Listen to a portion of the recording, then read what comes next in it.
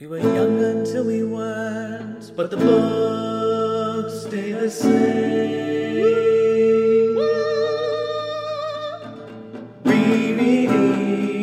Rereading our favorite books. I did not expect that conversation to go on for as long, but I suppose when talking about Lord of the Rings, I did say I had a lot of feels. I know, and we really worked through some of those feels. So, welcome. Diet Coke number 2. Oh, open that bad baby up. I hope we have a third one for 2 hours from now. But, welcome to Reread, the podcast where we read books from our childhood and ruin them for everybody. And on this episode, we are talking about The Voyage of the Dawn Treader, which is the 5th book we're reading, even though on my cover it says Book 3 in the Chronicles of Narnia. Mine says Book 5. Really, I think the important thing to take care of is our bets that we made last time. And I know everyone's waiting in much anticipation. Who is going to buy a meal for the other person? And I have to say, Morgan, I owe you a meal. Yes! But you're paying for the alcohol, because I do think there are some significant problems in this book. What alcohol? You don't drink. Well, I mean, alcohol for yourself. You buy your own beer. But I should say that even though this book is called The Voyage of the Dawn Treader, I did come up with a couple of alternative titles. The first one being To Prince, To Caspian. And C.S. Lewis's Manifesto Against Liberal Snowflakes. Those are my 2 titles for this book. Yes. I had forgotten how hard he went in on Eustace, which actually, let's use that as a jumping off point. What did you remember from this book? / did you read it? You know, that's a very good question. I vaguely recalled at the end when Aslan takes the form of a lamb for a brief period of time in just one of the most on-the-nose images in the entire series. There are a couple of images in this book that are so on the nose that my eyeballs rolled out of my head. But that was basically it, was just the very, very end of the book. Other than that, I just did not remember anything else. Definitely did not remember any of the islands, and just how batshit insane the ending of this book is. So batshit insane. Oh my god, I cried. This is the second time that you've cried while reading the series, but I hope... No, I didn't actually cry the first time. I didn't actually cry over how bad Horse and the Spoil was. Oh, okay. So this is actually my first time on Reread crying. Were these good tears? Yes, they were great tears. So what I remembered a lot from this book. I would say, other than Lion, the Witch, and the Wardrobe, probably remembered the most from this book, which makes sense because my copy of Voyage of the Dawn Treader is the book that is the most falling apart. Actually, did I remember more from Horse and His Boy? I don't remember. Hard to tell. I mean, you didn't remember the sheer racism that's throughout true. the entire book. Okay, but I remembered more from this book. I will say, the big thing I forgot is I forgot the very first island they stopped at, where they have the whole weird slave trade thing happen. I remembered every single island after that pretty much, other than the one with the water that turns things to gold. But pretty much remembered everything after that, remembered the end perfectly, remembered, a lot of the character beats, and I really, truly, I think I said on the last podcast that, this is probably objectively the best Narnia book, and I went on Goodreads and fully changed in my little, favorites box on Goodreads. I have, one book to represent each series, and I switched mine so that this is my representative for the Narnia series, because I felt feelings this entire book. I definitely agree there are moments that are not my favorite, but, the great thing about the journey aspect of this is that, I think that you're able to move on from those fairly fast as they go to a new island. And the ending, I think, is so, other than, yes, I didn't love the on-the-nose lamb moment, but, the ending, especially with Reba Cheap is so perfect to me. And I cried. And I like literally am getting my hair standing up on my arms just thinking about it because it just really made me feel things. Well, we'll get into this, but I do want to preface this. You might end up hating me because I thought the ending of this book was just the dumbest. Aw. I'm sad. If you know how I feel, why would you say that? Like, you put me in such an uncomfortable situation. But we could get more into that at the end. I think this book is going to be kind of interesting to discuss because it's not so much a cohesive story as it is just a bunch of vignettes. Vignettes? Beignets, I think. A bunch of vignettes. And there's kind of a through arc. Kinda. I think before we really dig into that, we should probably summarize what happens. Yes. So, we open with Lucy and Edmund staying at their cousin's house, their cousin Eustace, because their parents are on a trip to America, and Peter is staying with the professor from Lion, the Witch, and the Wardrobe, who has, like, suddenly become poor, which is, like, very depressing for him, actually. Like, poor Diggory, this is before Magician's Nephew was written, so, like, he wasn't a full character yet, but I guess he lost his wealth, and I'm sad for him. And then it's like, where did the wardrobe go? There are so many unanswered questions from that. It's true. And again, Magician's Nephew was not written yet, so, like, I think this is another one of those moments where, like, C.S. Lewis was like, I need to be able to get Lucy and Edmund alone. So what am I gonna do? This. It's so silly, though, because it's just like Susan and Peter can be at the house with everyone else. They could just be in a different room. Yep, it's true. But anyway, whatever. Regardless. Eustace is like a horrible human being. He's just the worst. I love it so much. Yes, he is obnoxious. We criticized before the opening lines and ending lines of these books, but the opening line of this book is fantastic. There was a boy called Eustace Clarence Scrubb, and he almost deserved it. And that's a great opening line. I really just want to read this whole paragraph, if I can, because I love it so much. As you said, there was a boy called Eustace Clarence Scrubb, and he almost deserved it. His parents called him Eustace Clarence, and his schoolmasters called him Scrub. I can't tell you how his friends spoke to him, for he had none. He didn't call his father and mother father and mother, but Harold and Alberta. They were very up-to-date and advanced people. They were vegetarians, non-smokers, and teetotalers, and wore a special kind of underclothes. In their house, there was very little furniture and very few clothes on the beds, and the windows were always open. I just fell in love with Eustace immediately. Oh, yeah. I can't wait to talk about Eustace, because I think he is I agree, like the best characterization Clive does in this entire series.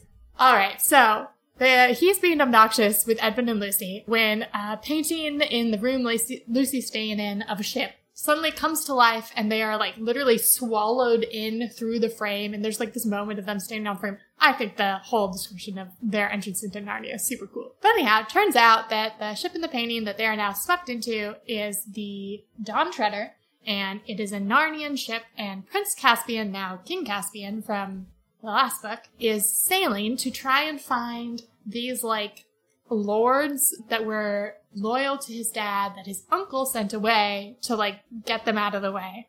And he's like, I'm gonna go find these guys and just, like, explore. Why he thinks that, like, only a couple years into his reign, this is a great thing for him to do? Who knows? But Caspian's already demonstrated that maybe he's not the best king. And hey, at least we have a native Narnian sitting on the throne as regent for him while he's away, our good friend Trumpkin in the last book. So anyhow, wait, no, it's not Trumpkin, it's Dr. Cornelius. No, I think it's Trumpkin. I think it's definitely Cornelius. Okay, we're literally gonna have to find this right now because I must be right. All right, let's see. One sec. Where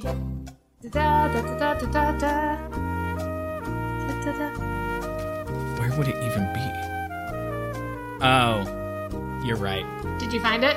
Yep. Whatever. Good. Continue. I should have bet something on that. But, yeah, so then they end up going on a trip that ends up at a whole bunch of different islands to try and find these lords. And they do end up finding them as they go along. I'll just, very quickly summarize, some of the important islands. The very first one, they, accidentally get, taken as slaves, and then they have to, destroy slavery on the island. You can hear my enthusiasm in my voice for this episode. Indeed. The one after that, I believe, is the one where Eustace gets turned into a dragon. And he has to go through, a whole character evolution to, become not a dragon again. And then I think the next super relevant one is one where there are these invisible people that, take them as prisoners because they want Lucy to go into this magician's house to make them not invisible. And I actually really love that episode, but I'm just it's hard to summarize quickly. And then there's my favorite island after that, which is the island where dreams come true, which is the creepiest. This freaked me out so bad as a kid. Looks like somebody's having a bad dream. And I think the final island they go to is this island. It has Aslan's table on it, and stars come down and put food on the table, and I don't know, it's kind of cool, honestly. And then after that, they sail on to basically the end of the world. And then Reepicheep from the last book, who is a huge part of this entire book, and he is excellent, and Edmund and Lucy and Eustace get off into a smaller boat to continue sailing, and Reepicheep decides to basically sail off the edge of the world to get to Aslan's country, because he's heard it's in that direction. And so they have a very emotionally touching parting sequence. And the kids run into Aslan, who reveals that Lucy and Edmund will not be coming back again, but potentially Eustace might. See you next book, Eustace. And they go back to our land. I think it is worth also noting the reason Reepicheep decides to go off into Aslan's country is that when he was a little baby mouse, there's a dryad who told him a poem that basically said, "You're going to go east." And so he does, because it's a prophecy poem. And you know how I feel about fucking prophecy poems. Well, but he also wants to explore. He wants to be the first person to go to Aslan's country. And I think that's very in character for Reepicheep. There are some interesting moments with him. But I don't know. I guess the best way to just go from island to island. So we can start with the Lone Islands, I believe they're called. That's the one with the slave trade is happening. And yeah. So these are the islands, just to clarify. I think we mentioned a few episodes ago that Narnia for some reason owns, even though they're not by Narnia. So trying to see, yes, I specifically wrote a note because we had complained about how why are these islands Narnian? Were they conquered? What's the whole story? And Caspian specifically asks, he's so why do we have these islands? And Edmund's I don't know. They were just always ours. So they're still ours now. Just full no explanation for that. But yeah, so they've basically because Caspian's uncle did a shit job and the Telmarines were scared of boats, these islands had been under their own rule for quite a while still ostensibly being under the rule of Narnia. And so Caspian ends up basically retaking the island and abolishing the slave trade. Taking the island, though, in very questionable ways, in my opinion. Yes. In another book, he would be a freaking mafia boss. There's a scene in particular that stands out to me where he's confronting the quote unquote governor of the island, and he's doing this whole big show of force because when he gets taken by these slavers, he's sold to this guy, turns out to be one of the lords that they're looking for. And so they come up with this whole scheme because they only have one boat with 50 soldiers or 50 men or whatever. So they come up with this scheme to make their numbers look much, much bigger. They have an army just waiting around on the other side of the island. So Caspian gets an audience with this governor, Gumpus, I think his name is. And First of all, his lackeys come in and like flip over the table, throw everything aside, and then Caspian sits opposite of him and lays his naked sword across his knees, meaning Caspian's knees. And then he says, "You have not given us quite the welcome we expected.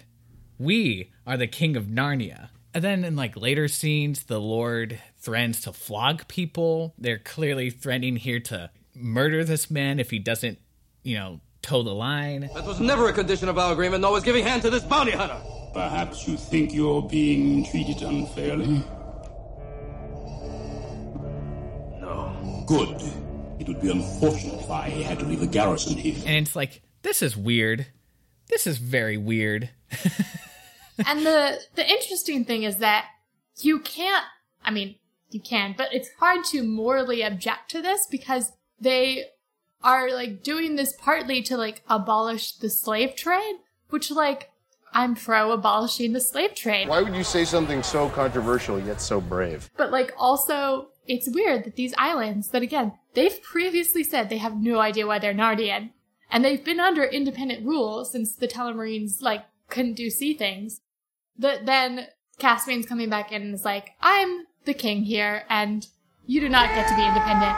But, of course, Clive is like, but you must agree that Caspian should be king here because he's getting rid of the slave trade. So it's an interesting narrative choice. Yeah, and I think what makes it weird, because the messages feel so mixed because, like, at the same time, there's this whole thing about how this governor's big on, like, rules and regulations, and they make this whole thing that when Caspian first arrives, and he's literally being chased by every woman in the town, because he's just so dreamy.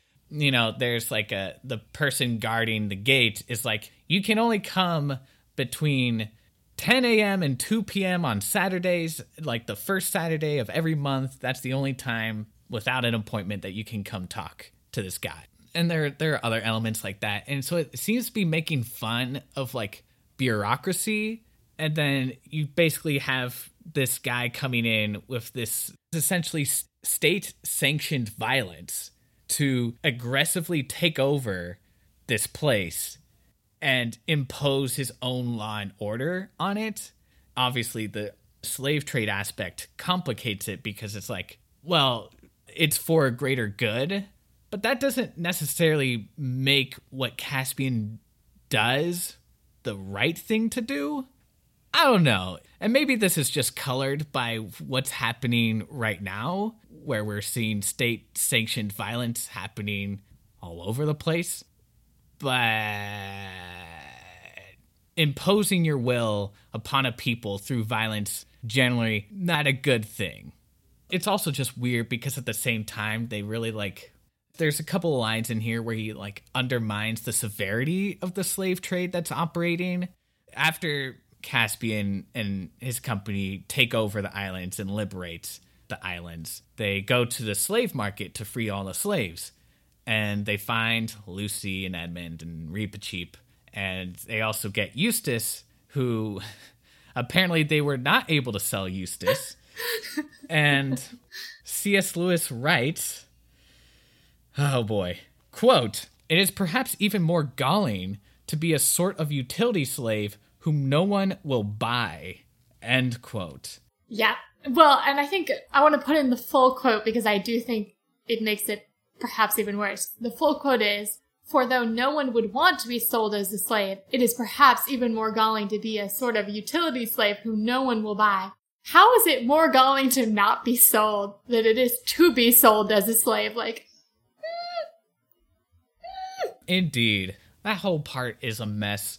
I'd say the first 40, 50 pages are just kind of weird. It actually made me very curious because there's the characterization of Eustace basically as this super liberal type character, at least from the way I read it, because he's a vegetarian. They don't drink, they don't smoke. They have special underclothes. What are those? I don't know what that means. And then also, like, there's a scene with Eustace doing this sort of proto-feminist thing where they're talking about, like, who like, rows the boat.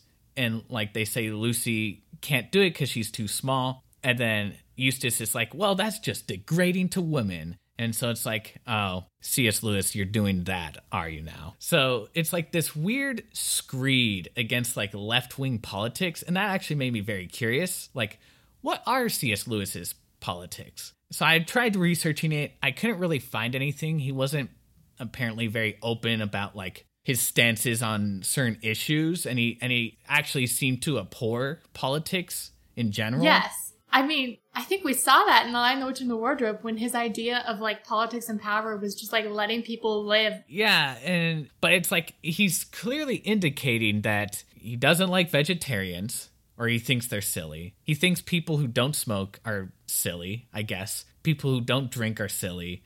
People who wear special underwear are silly. People who display some kind of feminist thinking are silly. There's a lot that you can extrapolate from those first 40 pages that don't really paint CS in the best light, in my opinion. Well, I feel like really the only things, because we've also seen him like rail against some versions of academics, but then he's okay with other versions of academics and like intellectualism. And the only thing he seems to be kind of okay with are people who just like live in the country and are alone. I very much feel like his politics are like, just let people live in the country and be alone. He doesn't give us enough, I think, really to make too much of an argument. But other than that, like, well, he's speaking from very much a place of privilege in that he was able to go out into the country. He was born in a family that had the means to do that. He works in academia. He was a lauded scholar. He could just do whatever the he wanted, and that was fine. And I do feel like he's probably specifically railing against the types of people that he doesn't like, that he's more likely to encounter, right? Like, he's not going to be as likely to encounter your average, like, ignorant lay person who would probably also irritate him. He's much more likely to probably, in the world of academia, run into these, like, hyper-liberal figures and exclusionist academics and that sort of shit. Yeah. And he apparently hates the DMV, which, join the club, CS. You're not saying anything radical here.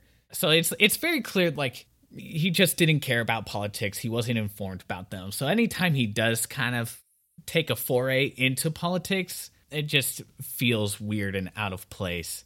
And it also, like, there's like a weird line too where he talks about, like, randomly mentions King Arthur and about how people are saying, oh, King Arthur's coming back soon. And CS or the narrator's like, hopefully sooner rather than later. That's weird. I don't know what that's about. That comes immediately before Caspian launches this aggressive takeover of the Lone Islands. And you're like, is that what C.S. Lewis thinks effective government is? That's a little worrying.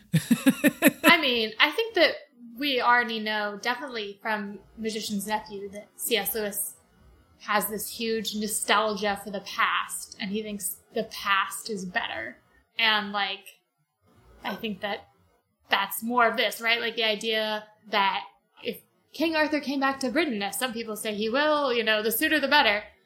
I don't know. It's just funny because he's sort of lauding this golden age of some past time of King Arthur, and then he immediately undermines that vision with state-sanctioned violence. I mean, maybe the ends justify the means, but it's also just like, it just makes me a little uncomfortable that those are the ends they're choosing. I think that also just, like, the means. If Caspian and Edmund and Lucy and Eustace had, like, come in and been like, hey, people of this island, I'm sure you're not happy with this. Rise up. Let's overtake this government. We should take Bikini Bottom and push it somewhere else. That idea may just be crazy enough to get us all killed. And then, like, put, I don't know, the people of the islands in charge. And we're like, Narnia will no longer rule you. You guys come up with your own thing. Peace out, bye. They could have done that. They could have really worked with the population and made something happen. But instead they were like, well, really Caspian, because Edmund, Lucy, and Eustace are all, like, stuck in the slave market for all of this. This is really the adventure that's Caspian's story, and it is the worst. And I think we can now, after 2 books, agree that Caspian is not a very good character. Agreed. First of all, he's still as much of a non-character in this book as he was in the last one. And it's like, he doesn't really have an arc until the very end of the book, where it's suggested that he wants to go to the end of the world with Edmund, Lucy, Eustace, and Reepicheep. And he has to be convinced by everyone that, like, no, you can't do that. You're the king of Narnia. You have to go back. And there's a moment where he, like, reaches for his sword, and I think it describes how he in that moment had a striking resemblance to his uncle, Miraz. And it's like, oh, that would have been nice to see 180 pages ago. Yeah, I think that if you read between the lines, you can sort of see the Caspian arc, because I think this first adventure is really his, and it is about him. We now see that he's comfortable with being king, and he's comfortable with being in power and all of that. And then there's the moment on the island with the water that turns everything to gold, which I would kind of argue is Edmund's island, but there's this moment where, like, Edmund and Caspian square off for a second, because Edmund tries to, like, basically lay down the law about what to do, and Caspian's like, I'm king, you can't tell me what the to do. And there's a couple other, like, minor little power struggles between them, and then that moment at the end is kind of the culmination of it, because I think it again starts with, like, Edmund specifically being like, you cannot. I forbid it. And Caspian is like, who the are you to tell me what to do, Edmund? So, like, I think if you work, you can see the character arc coming, but, like, then the culmination we don't even see on screen. Like, we just hear about it, that, like, Aslan showed up in his, like, mirror and was like, f*** off. Which, like, I do love, actually, the idea of Caspian's character arc, and I remembered it being more prominent than it was. Like, clearly, as a kid, I was more than willing to read between the lines to get there. Unfortunately, it's not really on screen enough to, like, be easily available to the reader. The reader has to do a lot of legwork to get there. I think for me, too, it's just that the resolution of that conflict is so easy and wrapped up so quickly. Both in the sense that, like, Aslan shows up off screen to talk with Caspian and be like, you can't do this. And also that it's basically like an epilogue at the end of the book. It's one paragraph where it describes what all the characters did. And it says that Caspian, who, when they're on that island right before they head off to Aslan's country, they run into this sexy lady. Sexy star lady. I gotta tell her how hot she is. But if I tell her how hot she is, she'll think I'm being sexist. She's so hot, she's making me sexist. Who Caspian ends up marrying. And it would have been interesting to me to see Caspian struggle more with the responsibility of being king. Even more so than just like, well, I'm the king, I have to go back and rule. But actually giving him some problems that he has to take care of that he's been sort of shirking in going off on this adventure. Yes. There is a line, first of all, C.S. Lewis already retcons how much time passes between Narnia and the Earth, where, like, a year has passed between Voyage of the Dawn Treader and Prince Caspian in Earth time, which means that it should have been, like, another 1,300 years in Narnia time. But then C.S. Lewis is like, it was only 3 years. And it's like, okay, that's so dumb. But whatever, fine. It allows this story to happen. I can overlook that. But then, what was more troubling for me is that where Caspian's sort of catching up everybody to the situation in Narnia, and he says, there's no trouble at all now between Telmarines, dwarfs, talking beasts, fauns, and the rest. And we're supposed to believe that everything is peaceful again after 3 years.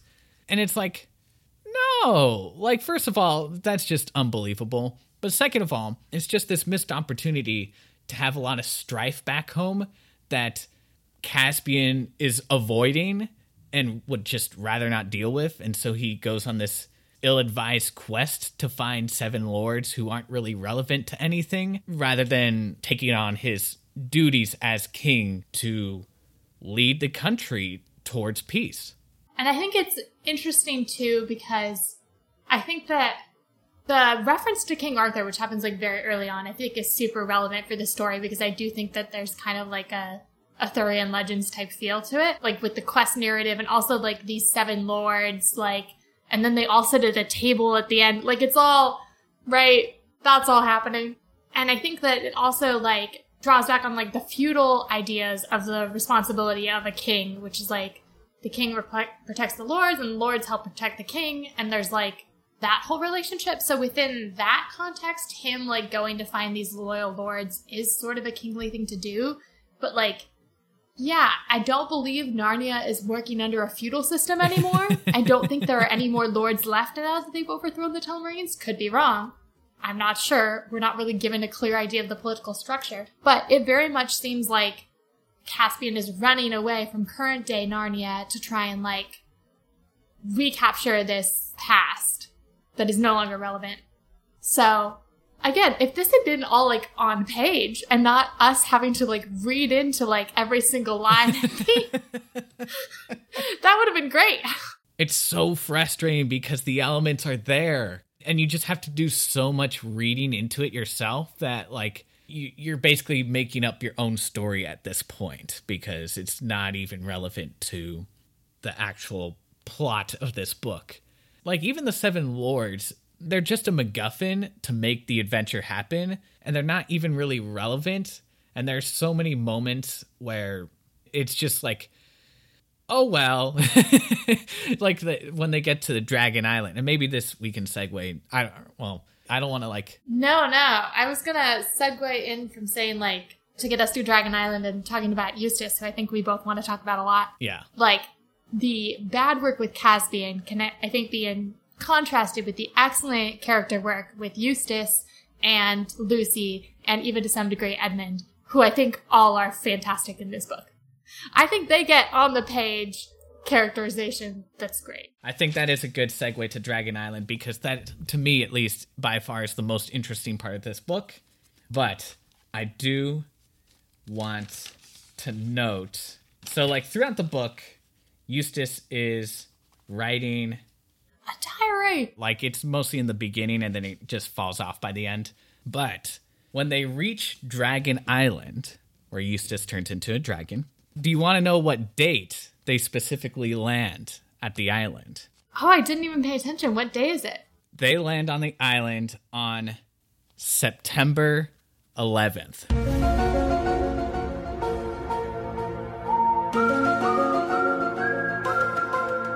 Whoa. Now, am I saying that C.S. Lewis predicted 9/11? Oh. I don't know. That was actually kind of weird. It's a weird coincidence. Like, obviously it's a coincidence, but it's a weird coincidence. It's not important. It made me laugh. Yeah. But I would like to pause, since we are talking about the diary, and just say I love the performative nature of Eustace's diary, because I do think, I was talking with a friend about this, I think diary writing, even though we think of it as something private, I think it's an intrinsically performative thing. And, like, we were talking, me and my friend, about how, like, back when we kept diaries, we always felt like we were somehow, like, writing to someone, and, like, you'd have to be like, hi, diary, sorry it's been so long since I wrote, but there's been a lot going on. And that's not necessarily the truth, you know? Right. But, like, you felt the need to perform for this invisible audience. And I think you very much see that in Eustace's writing, where, like, there's this whole episode where they're, like, running low on water, and he's, like, trying to say... Like, it comes with all these excuses for, like, why he's up and about and potentially near the water. And, like, they're such clearly just total BS. But, like, he is performing for this diary that no one is reading. And it's such great characterization. And there's some questionable science in there where he's saying that, like, because they have to ration the water at one point because the storm pushed off some of the water. And Eustace is like, why should we ration the water? Well, because it's hot and, like, rowing makes you sweat. And then Eustace basically says, like, sweating will cool you down, so then you'll need to drink less water. So I should get to drink more water. And it's like, oh, Eustace, you little piece of shit. I love you so much. Yes, he's, like, truly iconic for, like, the first part of this book. He truly is the worst in every possible sense. And, like, you know this kid, too. I think we've all met this kid. It's interesting because it's, like, specific enough that he feels real and distinct, but also, like, we've all met this kid. Not to suggest that people who are vegetarians or don't drink or don't smoke. I mean, I'm not vegetarian, but I don't drink and I don't smoke. People like me, it's not necessarily the politics. It's just it's a way of being that this character embodies that is so wonderful and so relatable. We all know that one person, like you said, who is just full of themselves. Full of other things, too. Like, yes, exactly. Which I guess maybe that's why they need the special underwear. Yep. Maybe the special underwear is just a diaper. I, like, really am curious now what this special underwear was. I'll have to, like, look up, like, special, like, what is this, 1950s underwear? Or whenever this is supposed to be set. Yeah, 1950s, I think.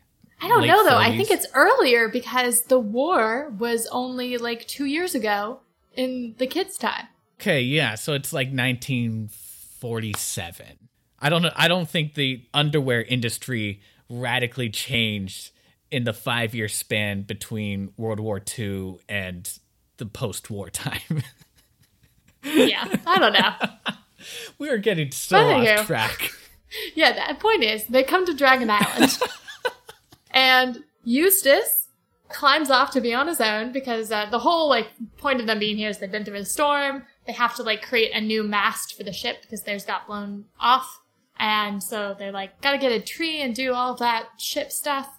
And then Eustace climbs off and discovers a dragon who coincidentally, well, actually, I wanted to say, it is funny. Apparently Eustace, like, doesn't read fantasy books, which is one of the things he's criticized for. And he doesn't know what a dragon is, which, like, wild. But this dragon coincidentally dies right in front of him. He goes into the dragon's lair where he, of course, discovers a whole bunch of, like, gold and treasure. I love gold! And he ends up putting, like, this band on his arm and putting, like, you know, trying to steal stuff and sleeping in there for the night. And this transforms him into a dragon. And I want to say the scene of him realizing what's happened to him is so creepy and so cool. Because he thinks that another dragon is there. Like, he moves one of his hands and it's like a claw and he, like, thinks, so it's a dragon. And, like, there's this whole, like, realization scene, which is so cool. Ugh.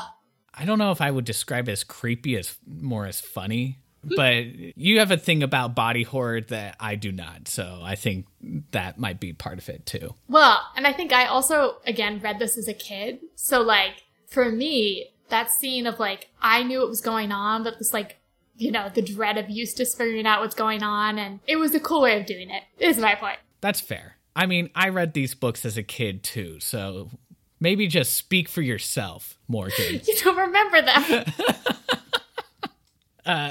I did really like that scene because, like, so this is a case where a character is transformed into an animal. But what is really cool about it is that we see it all from his perspective. So we see the gradual realization, oh, I'm not human anymore. I'm a dragon. Well, I guess he doesn't realize he's a dragon until later. And he's sort of putting two and two together. He starts to feel lonely. He starts to sense what he's lost in terms of his humanity. That, like, maybe he'll never be able to reconnect. Maybe he'll never be able to change back. And he starts to feel remorseful. And we see this process. It's kind of sped up, but I think it works. Where he recognizes his own faults and starts to change. Yes. When he's finally transformed back into a human, you see those changes stick, and he is a changed person. And it's like, that's what should have happened with Rapidash. Well, and what I love, too, about his transformation back, and I'm sure we'll go back to cover more of what we're skipping right now, but, like, Clive has one of his lines that you hate, where he, like, is like, and although he was a better person, like, sometimes he still reverted because, like, you know, it takes work to change. If he had just left that line there and done nothing with it, I think it would have been, like, justifiably one of those lines you hate. But you see it throughout the rest of the Voyage of the Dawn Treader, is that most of the time Eustace is better, but, like, he has these moments still of being a complete and utter brat. And you're like, I love that we get to see that. Yeah, it goes up and down, and I love that. It shows change, how it actually happens. Like, behavior is just a set of habits, and if you want to change habits, it takes a lot of work. Of course, you're going to fall back into those habits every now and then. And I think the book does such a great job of illustrating that. Like, he is a much better person by the end, but he's still Eustace. He still has remnants of who he was as a person from before. And it's great. It's great. It's great. He also has a spectacular discussion with Edmund right after he changes back, which I also do want to talk about the whole changing back sequence, but like, I wish that conversation had been longer.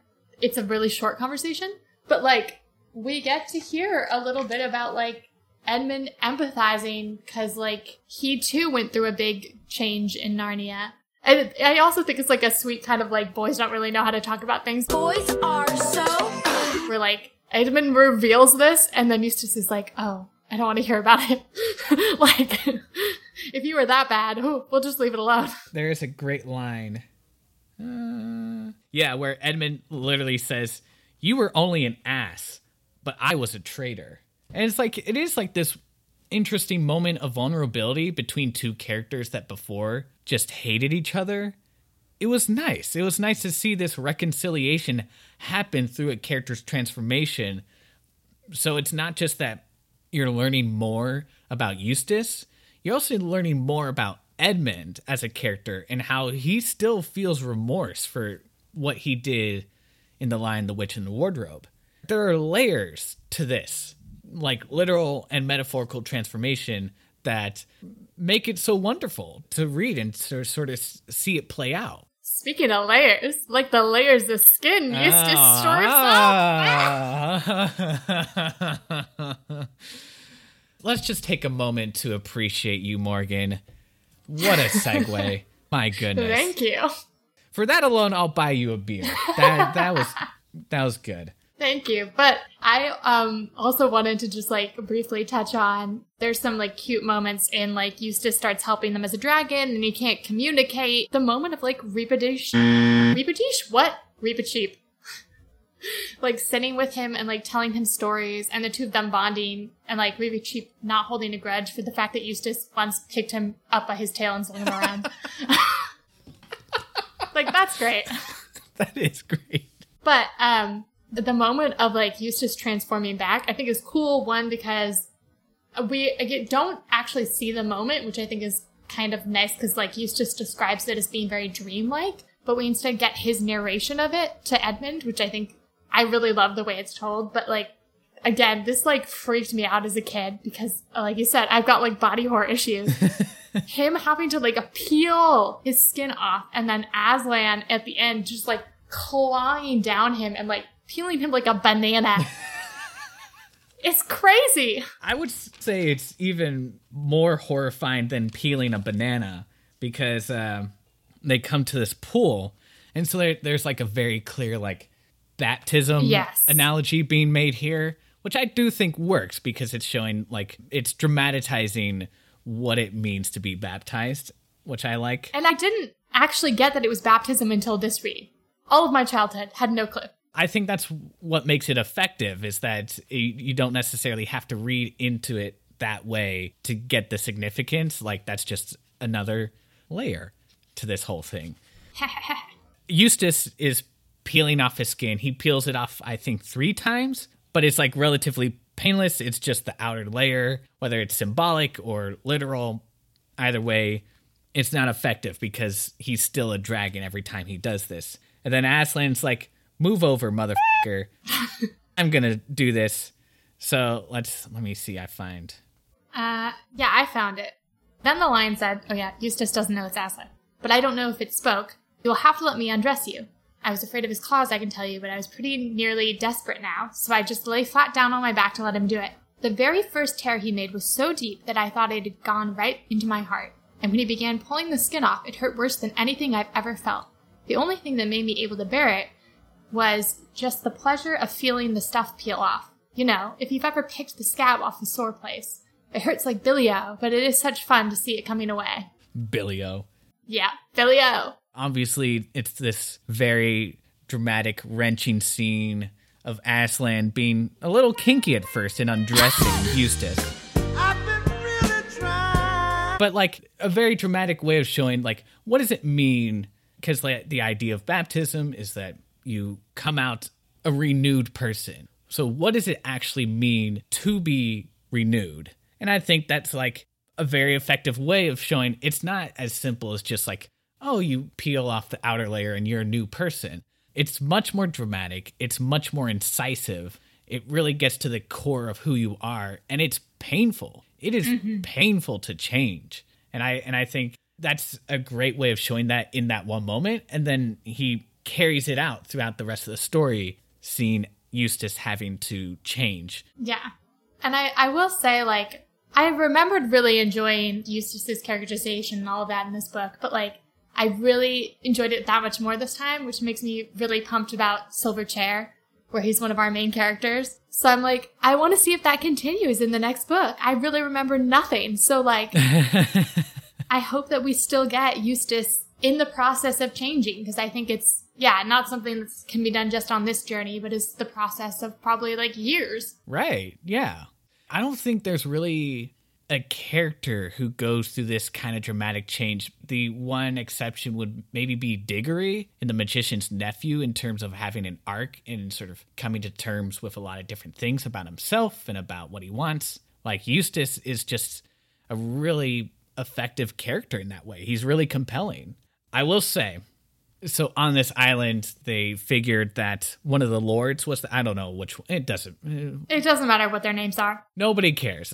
They figured that one of the lords was there because they recognized that, like, Eustace, while he's a boy, puts on a bracelet on his arm, which is still there when he's a dragon, and it's actually stuck and really painful for him.